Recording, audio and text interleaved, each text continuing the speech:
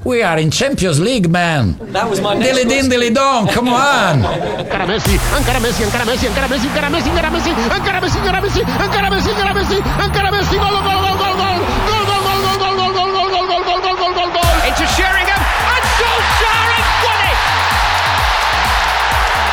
I will love it if we beat them. Love it. This is the Modern Soccer Coach Podcast with Gary Curneen. Aguero! Hello, welcome to the Modern Soccer Coach Podcast. My name is Gary Curneen. Joining me for this episode is Ben Bartlett. Ben is a senior youth coach developer at the English FA and has a UEFA Pro license. Phenomenal football education mind. If you haven't read any of his work, you need to. So much content out there for coaches at all levels, and he is really easily accessible online, so highly recommend you read some of his work.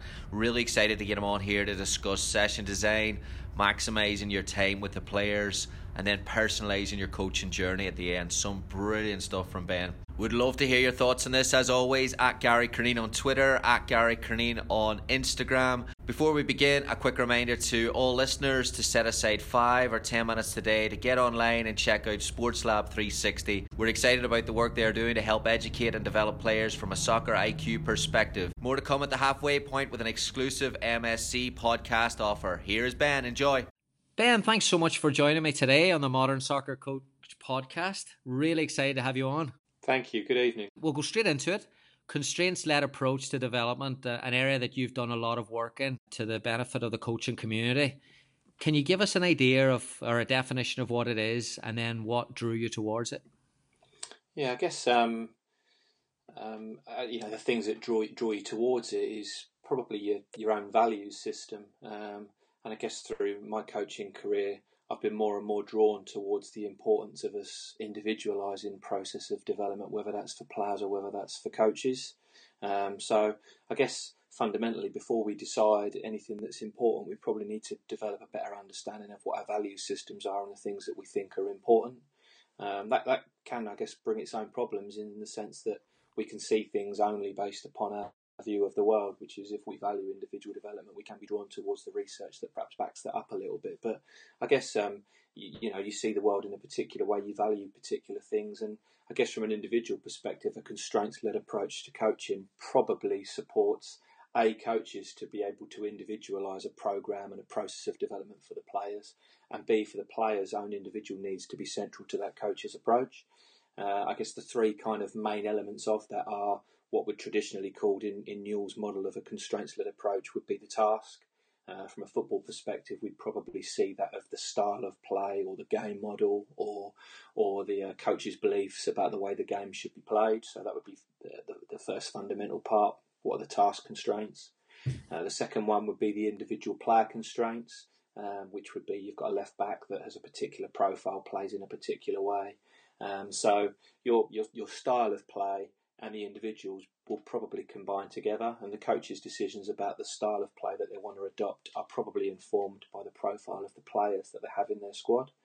And I guess the third part is the environmental constraints, and I guess that's where the style of play that the coach and the players have decided to adopt and the individual constraints are exposed to a particular environment. That might be the opposition, that might be the pitch, it might be the conditions, it might be the scoreline, it might be the coach's behaviour, might be the whole social cultural constraints in a particular part of the world, and as a result of the way that the coach and the team decide to play, as a result of the individual players that are playing within that game, and as a result of the environment they're being exposed to, players will decide to move and play the game of football.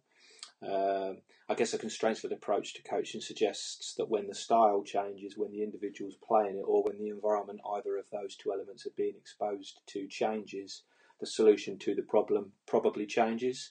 So I guess the kind of typical linear model of the past, whereby this is the way to pass the ball from A to B, isn't necessary to say that isn't a particular solution, but it might not be the solution to every single passing problem. Similar along those lines, you said in a recent interview with Spielaverlung that it may be helpful to expose people to different ways of playing football against different opposition in varying environments. Like you just said there, when social culture environment is different, when the pitch is different, coaches can then observe how the players respond and then decide how we might support them. Do you think that coaches are too often in development today that coaches are focused on making session conditions perfect? And if so, how detrimental is that to the players? Yeah, I suppose there's a few things that go on in there. I guess football is a complex game, and by complex it means it's never exactly the same. If my team were to play your team today and the game would play out in a particular way, my team could play your team on the same pitch with the same players in 2 days' time, and the game wouldn't play out exactly the same. There would either be subtle or significant differences in it. So the game is complex, and then human beings are also complex, which means the way that your system functions is different to mine, and they'll adapt differently based upon the environments that they've been exposed to. So I guess coaching typically has been the cult of personality probably increasingly is returning, which is the coach is king. We watch what the coach does. We try to model and mirror a particular thing. And I guess as a result of that, coaches can feel the need to be seen to be the masters of the environment, and everything needs to look right. Every decision that they make needs to be sharp. It needs to be on point. And as a result, people can design stuff that way. And I guess to a degree, coach development and coach education has probably played its own part in that, which is we run a lot of showcase events where we go and watch Coach X delivering a particular piece of work, and everybody watches the coach control that particular environment. And as a result, that coach putting on a show probably needs to exhibit a particular style and exhibit a particular experience that makes everybody feel as if that coach is in control. And that can sometimes send the message that that is what good coaching is. Whereas actually, if it is complex, if it is ever changing, if we do need to be adapting, sometimes on the fly, and sometimes maybe adapting a pre-designed plan that we've got in our mind, sometimes that will look perhaps a little bit untidy, a little bit messy. And I guess the degree to which we can become comfortable with the element of uncertainty and be more capable of adapting to those different problems, probably the better we'll be. Yeah, I had Simon Clifford on here a few weeks ago, and we're talking about how the game has changed, and it almost feels that fear coach 20 years ago who ruled by fear and got everyone yelling, screaming to do what they wanted them to do has almost been replaced by a different type of control, where it's almost by organisation or by not allowing players or restricting players to express themselves in certain environments. 100%, and it's I guess the role of the coach is, where possible, is I guess it goes back to what you fundamentally believe to be as important. But if you want players to be accountable and players to be able to make decisions in the moment, training probably needs to reflect that, and that means that we probably can't plan for every single eventuality, however that is. Nor can we probably coach every single eventuality. What we probably need to do is to put on pieces of work that reflect our style, that hopefully support and recognise the individual needs of the players, and perhaps observe them in that particular moment, and then decide if, sometimes it isn't if we actually need to coach, and if we do need to decide to coach, how it is we're going to go about that. Your 4 Ds in a practice: direction, definition, decisions, and difference. So I want to pick 2 areas here and discuss them. First one of definition. So can you talk about why coaches should be more intentional, if they're not already, about where they practice the exercise and making sure it's consistent to where it happens on the pitch? Yeah, I guess there's this sort of belief about representative practice design, so that whatever it is that the players are practicing has got a degree of representation to the way that it will look when they're playing their competition games, whatever day of the week that might be. And one of the elements is just, I think people refer to it as pitch geography, as if the practice is positioned in the part of the pitch that those things perhaps happen more of the time, then it might give the players a greater reference and representation of what they're practicing to be able to have a better chance of transferring it to game day. I guess a specific example of that might be, if you want to practice wide play, one of the definitions or pitch organisations that I would use is for a pitch to be wider than it is long, and for it to be the width of the pitch that the players may play on. So if they're young players and they're playing in England what we call mini soccer, so they're playing 7 versus 7, could still play full width of their pitch. So hopefully it's still age appropriate and relevant for the ways in which they would attack in wide areas. And I guess a couple of things start to happen. The first one is that if the pitch is naturally built wider than it is long, the space is wide, so there's a greater opportunity for players to go into wide areas and maybe repeat the things that you want without being explicitly instructed to have to follow that particular approach. And I guess the second element of that is if we do use that definition and we place the players in ways that they may look in the way that they do when they play the game on Sunday, it maybe provides an opportunity for a fullback and or a wide player to combine. For a wide player to look to get into 1-versus-1s against a fullback, for centre forwards to look to drift maybe into more sort of outside areas to be able to combine with a forward and with a wide player. So again, you know, in some of my coaching experience, you just had a quarter of a pitch and you weren't able to define it in the part of the pitch that things would happen because your circumstances and your own constraints didn't necessarily enable that to happen. But if you have got the freedom of a larger area and your own pitch to work off of, then some of those things can just help the players make a clearer link between what they're practicing to what it looks like in the real game. Then moving on to the second one then, talking about the different themes within the same practice. How does a coach manage this but still stay consistent with the tactical themes that they want to embrace? Because I can imagine coaches being like, well, if I'm talking about two different systems in the same practice, I'm worried my players it'll cloud the message of the information that I want to give them within the session. Yeah, I guess as coaches, we've probably got to be mindful of where ours and our current players are currently at, and the degree to which the decisions that we make can make things overly complex or cloud particular messages. So I think it's important that we make our own judgments about what's right for our particular environment. I guess it doesn't necessarily need to cloud the message. If we are playing a game, for example, it may be that some of the designs of the way that we place those players mean that certain players are practicing in a particular system while a different team are practicing in a different system. And then some of either the implicit ways that we position people can maybe challenge them accordingly. So a piece of work that I did recently, worked with a club who play two systems. So for periods of the season, they play a 3-diamond-3. And for other periods of the season, they play a 4-3-3 because I guess they want their players to respond and adapt to some different systems. We weren't fortunate enough to have 22 players at training, so what we looked to do is to organise a piece of work that would hopefully give some representation of those two different systems, but have each team practice in one of those systems. So we set up with obviously a goalkeeper and a 3-2-3 for one team. So that would be the three defending centre halves, two of the diamond centre midfielders and the three central forwards. So that's some representation of the 3-diamond-3 for one team. So that accommodated 9 of the players. And because we had an even number, the other team was set up to perhaps represent the 4-3-3, so the goalkeeper, 3 defenders, 2 of whom would be fullbacks, 1 of whom was a centre half, 1 central midfielder, and 3 forwards. So the game, in effect, is a 3-2-3 versus a 3-1-3. Now, one of the players who was playing in central midfield, his name was Brooklyn. One of the strongest players in that particular group, a club that have high aspirations for this particular player. But I guess partly because he's had so much success through his development career, sometimes finds it difficult when things don't go very well. So one of the things that he's working at is to, deal with difficulty and be supported by the coaches and his teammates to deal with it when it's not going very well.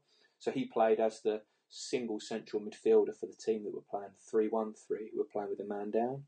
So he's playing in the midfield where he's playing 1 against 2 on a team that have got less players. So his team probably will spend less time on the ball, and in that particular part of the pitch he's going to be outnumbered more of the time. So he's got to find solutions to that particular problem and learn to, as much as possible with the support of the coaches, to manage his own difficulty while he's in that particular moment.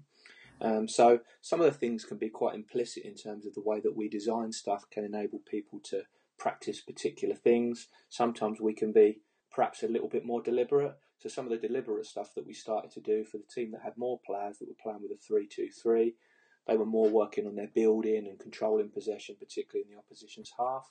We asked them that the number of passes that they made before they scored and the number of passes that they made in the opposition's half before they scored would equal that number of goals when they scored. So it says to them, get as many players as you can high up the pitch. It says look after possession, but then fundamentally make a decision about the right time to maybe try and score. The team that were working 3-1-3, less players, probably less likely to see the ball, maybe be pinned in their own half and defend perhaps with a lower block nearer their own goal. We said to them that when they regained the ball, 10 seconds and the number of seconds that were left on the clock when they scored equals that number of goals. So score within 3 seconds when there's 7 seconds left on the clock, 7 goals. So the idea of kind of one team and one theme, I think, can be challenged, and we can just fundamentally practice the principles of football in a particular piece of work. One team predominantly practicing building, one team predominantly practicing counter-attacking and are rewarded for the things that we want them to practice should they achieve success. And then some of the subtleties around particularly Brooklyn about where you position him maybe provides him with the opportunity to practice that. Now that takes a degree of organisation, but I think when you get into coaches, A, understanding the way that they want the game to be played, and B, fundamentally understanding the nature of the players that are under their care, I think that design element can become, I don't know that it becomes easy, but I think it becomes a little bit clearer to be able to position what we want. It's even given coaches more of a license to try and do it on a football context, because like we complain over here a lot about lack of leaders, lack of characters, lack of decision makers, problem solvers. But you know, when you go to a training session and there's 15 players, it's 7v7 and then a neutral. Very rarely will you see teams play another team with two. You know, same the way when a ball is flat, the players will just stop and kick it out. And I almost feel like our environments are becoming a bit too balanced or a bit sterile. 100%. And I think those things can also be problematic. And we spoke earlier about the kind of constraints-led approach to coaching. Some of those things the coach can be quite deliberate about. We're going to play on a difficult pitch. We're going to play with a particular type of ball. We're going to play with particular size goals. Coaches can make deliberate judgments about exposing players to those things. Sometimes those things can just be the nature of the fact that you go to play a particular opposition and the pitch isn't very good, or the opposition and their coach's behaviour isn't particularly good. And we can moan about that and think that's wrong, or we can just see it as an opportunity to maybe practice under a certain degree of pressure. And if we know what we fundamentally believe to be as important, we can still be exposed to managing and maintaining our own standards whilst being exposed to something that's perhaps perceived to be a little more stressful. I'm not sure you can answer this one with your role in the FA, but as the England youth teams have experienced success at a world level in recent years, and everyone complains here about game intelligence, and you know there is massive jumps being made in the game over there. Is there a conscious effort to make the training environments, either from national or clubs, is it to make them a little bit more, I suppose, change the conditions slightly for the players and make them a little bit more difficult? Or have you any access you can give us to that? Yeah, I mean, there's a collection of things. I think it's important for the association to recognise that a lot of the success that England teams have come is as a result of the work that the clubs do. The Premier League and the Football League's EPPP programme has certainly informed a lot of that perceived success, which is increased training hours, increased variance in the games programme, and increased volume of the type of games that those players are getting exposed to. I think also it's, you know, the social demographies of cities like London mean that the population is so diverse now that you have a much broader collection of people that you can possibly select from. So I think that's important. But then, you know, the people that are responsible for teams have made some conscious decisions. Things like historically our under-16s would play in the Victory Shield. They no longer play in the Victory Shield, and they're exposed to competitions like Montague, where they may play against a Brazil, for example, rather than only playing against the home nations. They may play at under-15s against some of the older age groups from local academies. So they're effectively trying to expose the players to a collection of different experiences. And I guess, the under-17s the year before last went to India and won a World Cup. And I'm not suggesting that's only because of the work that England have done, but I guess if you want to go to India playing a World Cup against nations from across the world in a particular environment, if you've never been exposed to those kind of oppositions or those kind of experiences before, it's unlikely that you're going to succeed the first time of asking. Back to training, let's talk about restrict, reward and relate. How should a coach go through that process when designing a training session specific for their players? Yeah, I guess in sort of my approach to practice design, there are two elements to it. There are the design element, so what pitch do you organise and how do you distribute the players on the pitch to maybe enable the players to be exposed to some particular stuff. So, for example, I spent some time working at a club that played two systems. We played a 4-4-2 and a 4-3-3. Obviously, naturally, as I said before, you don't always get 22 players to be able to work with. So part of the distribution might be we're going to play a 2-2-2 versus a 2-3-1. So you've got the two centre-halves, the two central midfielders and the two centre-forwards from the 4-4-2. And you've got the two centre-halves, the three central midfielders and the one forward from the 4-3-3 that represent the 2-3-1. So part of that is we're going to organise the players in a particular way, which may be from a relationship perspective and from an organisation perspective enables the players to see and practice particular things. So I guess that's the first element about the way that we design the practice and distribute the players. The 3 R's that is a personal thing that enables us to place some demands on the players is restrict, which typically reduces some of the decisions that the players can make by the decision that the coach makes. The second R is reward. So that might be if you want more of a particular thing, you provide a greater reward for that thing to maybe lead the players to have a greater inclination to practice it. And the third is relate, so that you would ask the players to relate the decision that they make to the circumstance that they find themselves in. Now, restrict is, depending upon people's view, is probably good for increasing repetition. Because if I say you must have one touch, Gary, I'll increase the amount of times that you play one touch football. What I'm probably not providing with the opportunity to do is to decide the best times to play one touch based upon the pass that you receive and the circumstance that you find yourself in. So restrict can be good for increasing repetition, maybe can be challenging for reducing opportunity and decision making. However, with restrict, I would typically remove one decision as opposed to removing them down to only having one choice to make. So an example of that might be with the team that are playing 2-3-1. The team against them are playing a 2-2-2, so their two defenders are matched up 2 versus 2 against the two opposition's forwards. We can say to the goalkeeper for the team playing in the 2-3-1, you cannot play your first pass into the midfield third. So what that suggests to them is probably more of the time play short, but play to defenders that are under pressure, which probably gives them a greater opportunity to practice dealing with pressure and maybe finding ways to work out of it. But what it also says is don't play into the middle third. So it might be if the goalkeeper's got the capacity to, they could play into the final third of the pitch and maybe play some longer passes. So if the opposition do perhaps over press and perhaps disproportionately position themselves in relation to where the ball is, the goalkeeper's still got an opportunity to play long, which may get the opposition dropping back a little bit to provide them with the opportunity to play in front. So I would tend to use restrict as a means of removing one option as opposed to limiting the players down to one. Reward might be, we ran a tournament last year which we used as a must-win competition. And it doesn't necessarily fit perfectly with everybody, but I guess if you want players to have the capacity to be able to manage and win the game, maybe we need to practice it. So we ran a tournament where it was a must-win tournament. You got 3 points for a win, no points for a draw, and no points for a defeat. So they played 20-minute games, which is relatively a tight period of time. And it says to the teams, if you are 0-0 with 5 minutes to go, well, there's no reward for 0-0. So be more persistent, find ways to win the game. And if you get in front, find ways to stay in front. And across the 6 games, no team ever came from behind to win it, which kind of suggested that the team that got in front maybe got the psychological advantage, maybe got the physical advantage and found ways to manage the game. So if you want particular things, find ways either through the scoring system in the game or through the points that are accrued through playing the game that reward the particular things that you want. Relate is that the players make a decision. So it might be that you ask a central midfielder, spot the times to play forward. That's planting a seed in their mind that the coach, and if they value the relationship between the player and the coach is obviously looking for me to play forward, but I've got to recognise the particular circumstance and decide whether or not it's the right time to play forward. And probably a whole collection of things start to inform that decision, which is what sort of space and time have I got on the ball? Where's the pressure? Who are the players that are supporting me?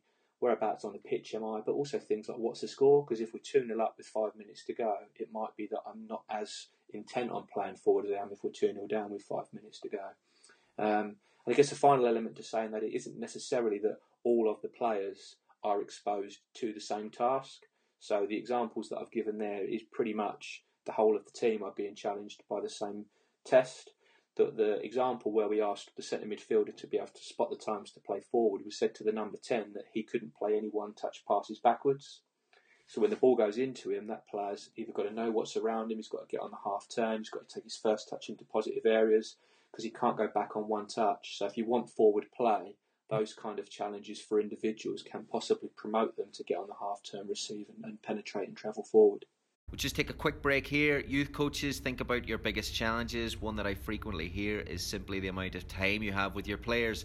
Have you ever finished a session only to realise that you didn't progress to the point you had hoped to? That challenge is exactly why we're excited about the work being done by Sports Lab 360, a company with great backstory and an even better product. As a coach, you can use the platform to make assignments focused on specific tactical principle, put in custom notes, and track progress and scoring of your players. Coaches who have used the program report more productivity and progression in training, with players not only arriving more educated but also with a greater desire to learn and grow on the soccer IQ side of the game. They are excited to offer Modern Soccer Coach listeners 15% off club or team subscription with code ROADSHOWPROMO1, or just send them a note and tell them that Gary sent you to get an extra week on your free trial. Back to Ben. We talk a lot about creativity these days and obviously referring to the players, but how important is it for a coach to be creative, especially when you're talking about this design and those ideas? Is this becoming a bigger, more difficult task today than before? I guess it depends how you perceive it. I think we would hopefully say in England that probably as a result of the number of full-time coaches that we've got, the amount of opportunities that there are to coach, and probably the amount of skill and coach development and coach education there is, both operated by the Federation and lots of other bodies. Probably coaches have got more skill and more time to practice their skill than ever before. I guess when you've got a degree of skill and confidence in it and you've got access to a relatively high degree of time, you've probably got greater opportunity to be creative. You've probably got confidence in your own ability and you've probably got time, and those two things are probably quite important for creativity.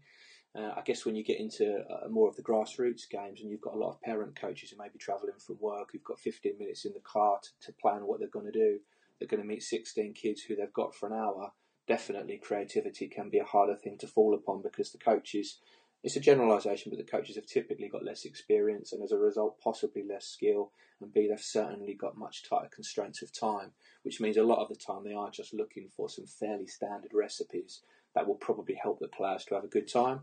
And I think as a federation or anybody responsible or supporting coach development, that you probably need to be mindful of not being too prescriptive to everybody, but having some prescriptions in the event that people might be supported by them.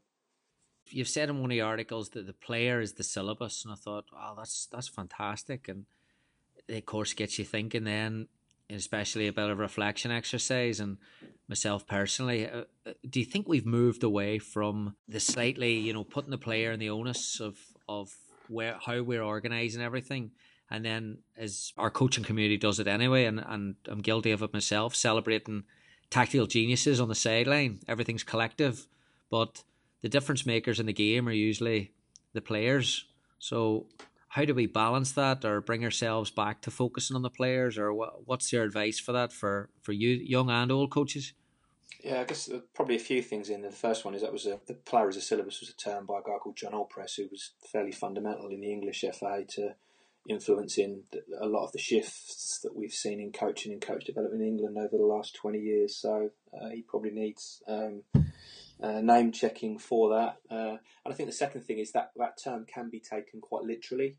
Some people can see the individual needs of the players as the sole focus of their work, which can sometimes mean that the tactical challenges that the game is providing naturally, because I'm playing against your team and they challenge me in this way, get lost because we're so intent on the player being the syllabus that the players aren't playing the game that's in front of them.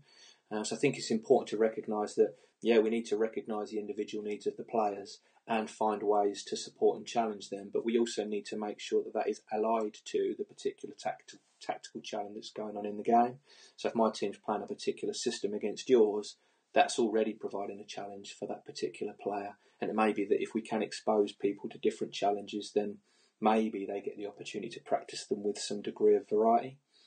I think the tactical genius one is an interesting point, and I guess the media do a very good job of kind of promoting the cult of personality, where so much is attributed to a Pep Guardiola or a Jurgen Klopp, And as a result, that can almost send the message that the coach is the puppet master that pulls all the strings, and their tactical plan is fundamentally what drives everything. And again, that might be true, but I guess the percentage of coaches that are working with young players probably don't need to be tactical geniuses in the sense of being able to deliver a perfect tactical plan. Perhaps from a tactical perspective, their decision-making process needs to be more focused upon understanding the needs of the players and finding a way of drawing a team together that best supports individual development. Because I guess, the more the players feel that their individual needs are attended to, probably the more likely they are to stay committed to the game and get better. And as a result, probably the more we'll have the opportunity to congeal them as some kind of team. So you mentioned earlier then about the EPPP having more of an individual focus has obviously benefited England. Yeah, I mean, without a doubt. And again, some of it has become overly prescribed, which is everybody has an individual development plan. It's written down. We look at it every single 6 weeks. And even so, some of those probably have become problematic in the sense that everybody's got an individual plan. It is written down. What it certainly has done is put at the forefront of coaches and the whole system's mind is that these are individual human beings and we need, where possible, to attend to their individual needs. How repetitive should a coach be with their exercises, in your opinion? And is there a danger of luring yourself into a false sense of security as a coach if you rotate the same 4 or 5 exercises or games? Yeah, I mean, interesting. We've had that conversation internally about some people have a view that perhaps a coach should have what they would call core practices. So they might have 4 or 5 practices that they repeat fairly regularly. The players become relatively familiar with those exercises and as a result can practice in those exercises rather than a coach that's got a new practice every single day. And the players have to learn how to play in the practice before they can learn how to get better. So I guess there's a balance to be had there.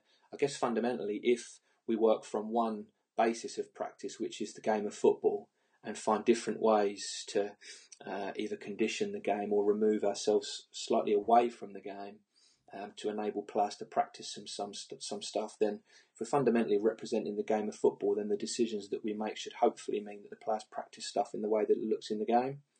I guess then the one exercise is the game of football.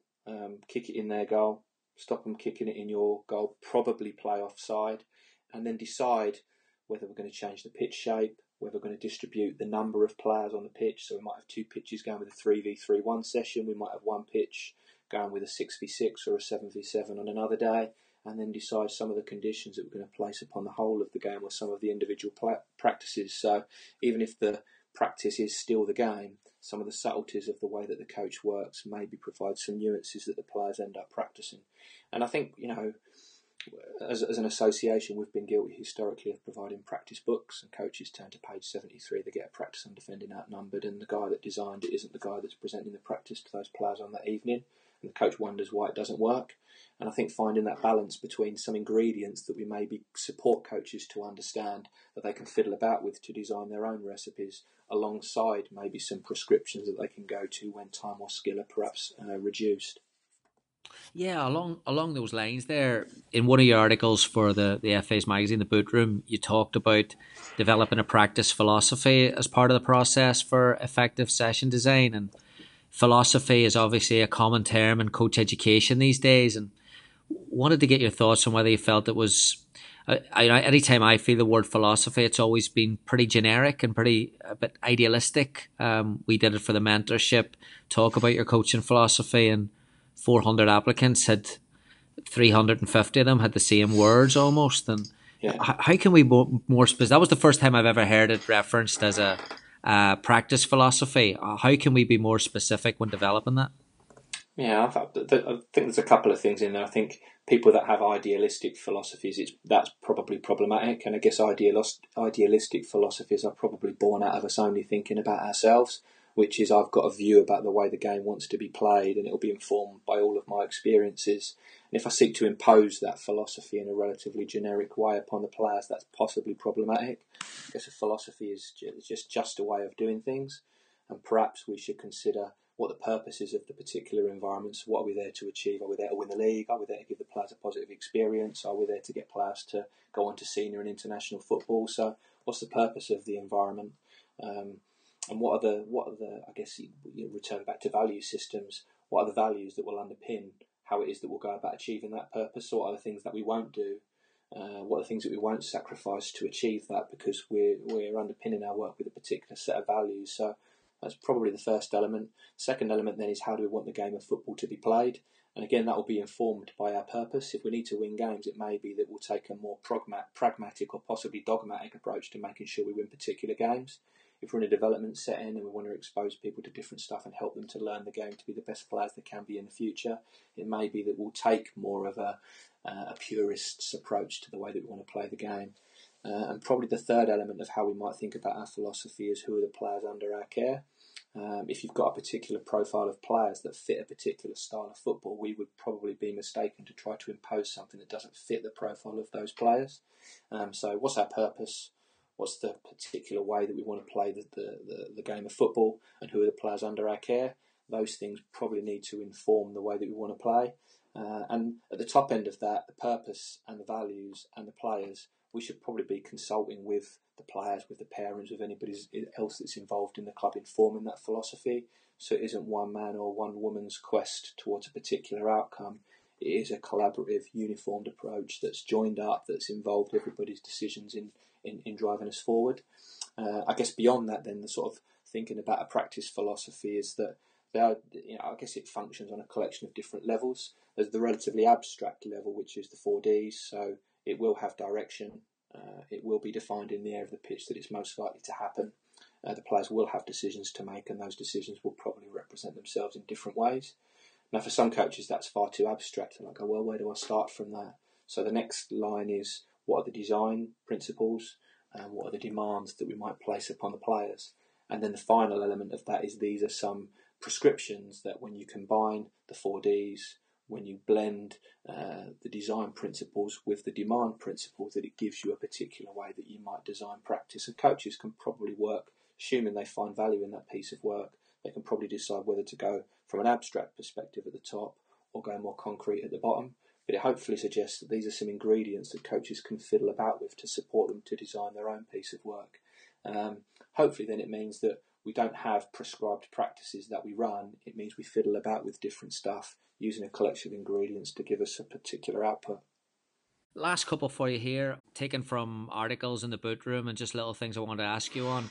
Staying on individualising coach development, this is a quote: "We must help coaches understand and rationalise why they coach and behave in a way that they do, rather than settling for mimicking others." I thought that was brilliant, especially in coach education today. How can we produce better coaches without producing mass amounts of the same? And then for the coaches going through the process, how can they grow and develop, but at the same time work intentionally on personalising their journey? Yeah, thank you. I guess it's not what everybody should do. I guess what we've done around coach development in England is we've sought to do two things. We've shifted some of the content from only being, I guess historically, it had a disproportionate focus on the technical and tactical elements of the game. And as a result, coaches would be drawn towards, I saw this coach educator deliver this in a particular way, and if I can replicate that, then I'll pass the qualification, or I'll be seen as being competent. There's been a significant shift in the content, that there's still a significant focus on the technical, tactical stuff, but just looking at a more holistic approach to coaching, and probably also understanding the needs of developing human beings. So what are some of the focuses that might be important when they're 8? What are some of the focuses when they're 13? So that hopefully coaches get a more rounded content offer, as opposed to it having a disproportionate focus on technical, tactical stuff. And the second element, and it's not particularly seductive or alluring, but just is about some shift in assessment. And if you went back only 3 years, we would have an assessment process where a coach would come on our A licence, and the last part of their assessment would be to be prescribed a theme. For example, you've got a number 4, coach that number 4 to play through midfield. So they're being prescribed an assessment, they're being prescribed a particular theme, and often they would be delivering it with the other adults that are on the course. As a result, people typically did go towards mimicking others. They would watch the coach educator deliver that particular theme, and then as best as they could, probably aim to replicate that in whatever way they could. What we've done with assessment now is shifted it on a collection of levels. The first one is that we ask the coach to define what their purpose is, how they want the game of football to be played, who are the needs of the players in their care, and as a result, how are they going to coach. We ask them to articulate that in word, but also then when they practice, to seek to align the work that they do with their players to the things that they've stated. So, for example, if a coach has said, I want the players to have a good time and I want to give them the opportunity to be responsible and make decisions, we would watch their behaviour on a training night with their own players and challenge them to the degree to which they align what they've said is fundamentally important to them and the players in their setting with the behaviours that they exhibit on that particular evening. So as a result, hopefully there's more of them adapting to the demands of their context more than there is adapting to the demands of a coach educator saying this is how things should look. And I think what's been really motivating is when we went through the process of trying to shift the assessment, there was a view amongst some people that the coaches won't be good enough to be able to do that. But it's almost like, guess what? When you open things up to people, they're so much more intelligent and so much more informed than many people would have given them credit for. And actually, the quality of work that you get back, we've got people producing unbelievable bits of work, filming themselves, coding it, asking for additional feedback. Because I guess as soon as you open things up to people and perhaps give them a greater opportunity to decide what's important, probably the greater motivation that they come with. I guess what's important there is that the support process is enabling within that to the point that they don't feel so stretched outside of their comfort zone that they don't know how to function. So I guess what we've done is try and shift some of the content. So we're giving people a broader offer in terms of the stuff that they get exposed to. And secondly, a more flexible assessment process that allows them to hopefully get better at meeting the demands of their own context. Yeah, you're meeting the coach where they're at almost. You would hope so, and it is core. Again, for some people listening, assessment won't necessarily be of great interest. But I guess what's important to us is to try to understand where a coach is at any particular moment in time and what their aspiration is. And that's still challenging in the sense that we'll have a level 2 qualification or a level 4 qualification or a level 5 qualification. And some people's mindset is still, what is the level to pass? And I guess that can be problematic in the sense that if I start my A licence and I'm in a particular place and the line is so far away from where I'm currently at, I can't ever see myself achieving it. Whereas you come on the same A licence course and on the first day you've already met the level in inverted commas. Do we send you home and tell you to come back in a year's time and we'll pass you then? Do I never pass? Or do you just better understand the demands of that particular individual and try and help them be the best person in their own context, knowing that you'll have a certain amount of time with them, hopefully with the right degree of support, they'll make a commitment to growth and development that hopefully better supports their players. Yeah, but coming from a personal journey, like when I was doing mine in my early 20s, it was, and I felt it restricted me to think, to go out and stop the thing 3 times and get your moments and deliver it in a way that was impactful and then get off. I didn't feel myself improving. Yeah, and often alongside that, to some people, that is what coaching became, because you get conditioned to coach in that way over a year, and it would be almost impossible to not allow that to affect the way that you coach your players.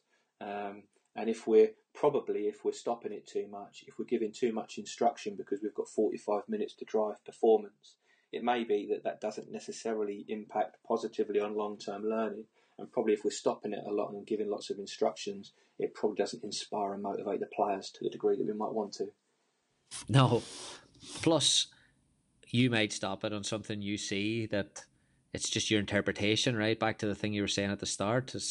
What you see might be something wrong. Bringing it back and talking to the players about it we're so visual today and with everything at our disposal about how we're consuming football, it's almost outdated to stop a session and tell everyone what just happened because the majority of them don't even remember 5 seconds ago. 100%. And I guess there's probably a couple of things in there. The first one is if the game is complex, the likelihood of exactly what you saw happen in exactly the same situation again for the player to execute exactly what you want is probably unlikely. And the second element is the idea that in that moment they can superanalyze all of the things, think about your instruction, then decide what to do. Probably doesn't relate to the way that the brain functions and the body functions anyway. People are responding in the moment based upon, like you said, the things that they interpret and see in that particular environment, which will probably be different from what the coach can see from their experience and their vantage point. Last couple for you. Again, on the boot room, I read about a study you did with the FA on youth training sessions where players could record feedback during the session, and they were encouraged to use a whiteboard during a break. This really jumped out to me. I thought, wow, that, because in a community where we're trying to get more engagement and empowerment, I wondered how effective that was, and if it did lead to more conversations, or if it did lead to players maybe speaking out a little bit more. Yeah, I mean, I've been motivated by some of the coaches I've watched, and I saw one a few years ago now who would put a collection of different scoring challenges on the whiteboard, and if the players scored with a particular challenge, they could come off and put a tally against that particular part of the pitch. In that particular example, you saw a couple of things. The first one that you saw is a shift in the dynamic of the game when one team had a man off the pitch putting stuff on the whiteboard. The second thing that you started to see is the players more consciously in the game thinking about the ways in which they might want to play to set up particular finishing approaches. And then in the breaks, maybe, and I don't necessarily know that overly planning helps, but the players spending more time as a group planning the things that they might do to enable them certain opportunities to score goals in particular ways. So that particular example and the way that the coach behaved certainly seemed to inspire and empower the players to think about what they were going to do, decide how to do it, and added a different dynamic to the way that the game played out. Fantastic. Ben, for the coaches around the world, what have you got coming up? I know you do a lot of workshops and visits. Have you anything that coaches can take themselves to in the next couple of months? I'm a gentleman, or two gentlemen, Steve Salis, who I think runs a business called Solutions Mindset, and a guy called Harry Watlin, who runs a business called Advanced Player Development. They're running an event, I think it's on the 25th or the 26th of May in Greenwich, which myself, a gentleman called Chris Ramsey, who's the technical director at Queen's Park Rangers, and a gentleman called Dave Livermore, who is the assistant manager at Millwall, will also be presenting at. So that's something that I'm looking forward to, with a colleague who's involved at a university in England, St Mary's. He and I are coming to Colorado in June to the United States Centre for Coaching Excellence Conference to present some of our sort of early work about how we might better individualise coach development. So they're two specific things that jump into my mind. Brilliant. Well, I'm sure the coaches will be checking their diaries and trying to get themselves there. I'm excited you're coming to the States. I'll have a look at mine. Might try and get to that. Be good to see you if you're there. Absolutely. Brilliant. Ben, thank you so much. This has been fantastic. Really appreciate you coming on. Thanks for having us, Gary. Been good to catch up. Thanks so much to Ben for his time and his insight there. I hope you enjoyed it as much as I did. Wow, a lot of stuff in there for coaches at all levels. A couple of things for me. First of all, that point there, he said, idealistic principles are born out of us only thinking about ourselves, which is that I've got a view about how the game should be played, and it will be informed by all of my experiences. And if you impose that philosophy in a generic way upon the players, it's possibly problematic. And I might get that framed and put it up somewhere because it's so true. And for me, I wish we would stop kind of talking about this ideal way that we want to see the game and view the game and how it should be run and how it should work and why such and such is a bad coach because it doesn't work according to plan. And the reality is that we're all facing different types of challenges at different levels, and the growth is never linear. It's always up and down. There is a negative for every positive. If you focus too much on player development, as Ben said, the intent on the player being the syllabus may create a problem in front of them when referring to the tactical side of the game, and it's so true. And are we in danger in social media of trying to get you on one side or the other, trying to get you either player development or win, either trying to get you possession or direct? And sometimes we categorize coaches way too much, and I think Ben did an excellent job there in showing the value of an open mind when planning who you are as a coach or planning your session. And there is no perfect answer, but I love what he's trying to challenge coaches in, is that look a little bit deeper, be open-minded. Again, wrote down, what are the purposes of the environment? What are we there to achieve? What are the values that will underpin how we go about our coaching? Only then can we understand how the game should be played. Only then can we look at what the players are under our care. His use of language and the questions that he's asking coaches are phenomenal, absolutely phenomenal. So yeah, I wrote a lot of stuff down there, and we'll be revisiting that myself, and we'd urge you to do the same. Like I said at the start of the podcast, he's so accessible online. His work is phenomenal, the articles he shares, the videos he shares. So I would highly recommend you going on Twitter and spending an hour or two finding his work, and then I would recommend you spending a few months reading all his work. It's absolutely brilliant. So love that conversation. So we'd love to hear your thoughts, as always, at Gary Curneen on Twitter, at Gary Curneen on Instagram. Really appreciate you listening to the podcast. As always, have a great week. Enjoy. Thank you for listening to the Modern Soccer Coach Podcast. For more coaching topics, sessions, and resources, head on over to Coach Curneen on Facebook or visit the website at www.modernsoccercoach.com.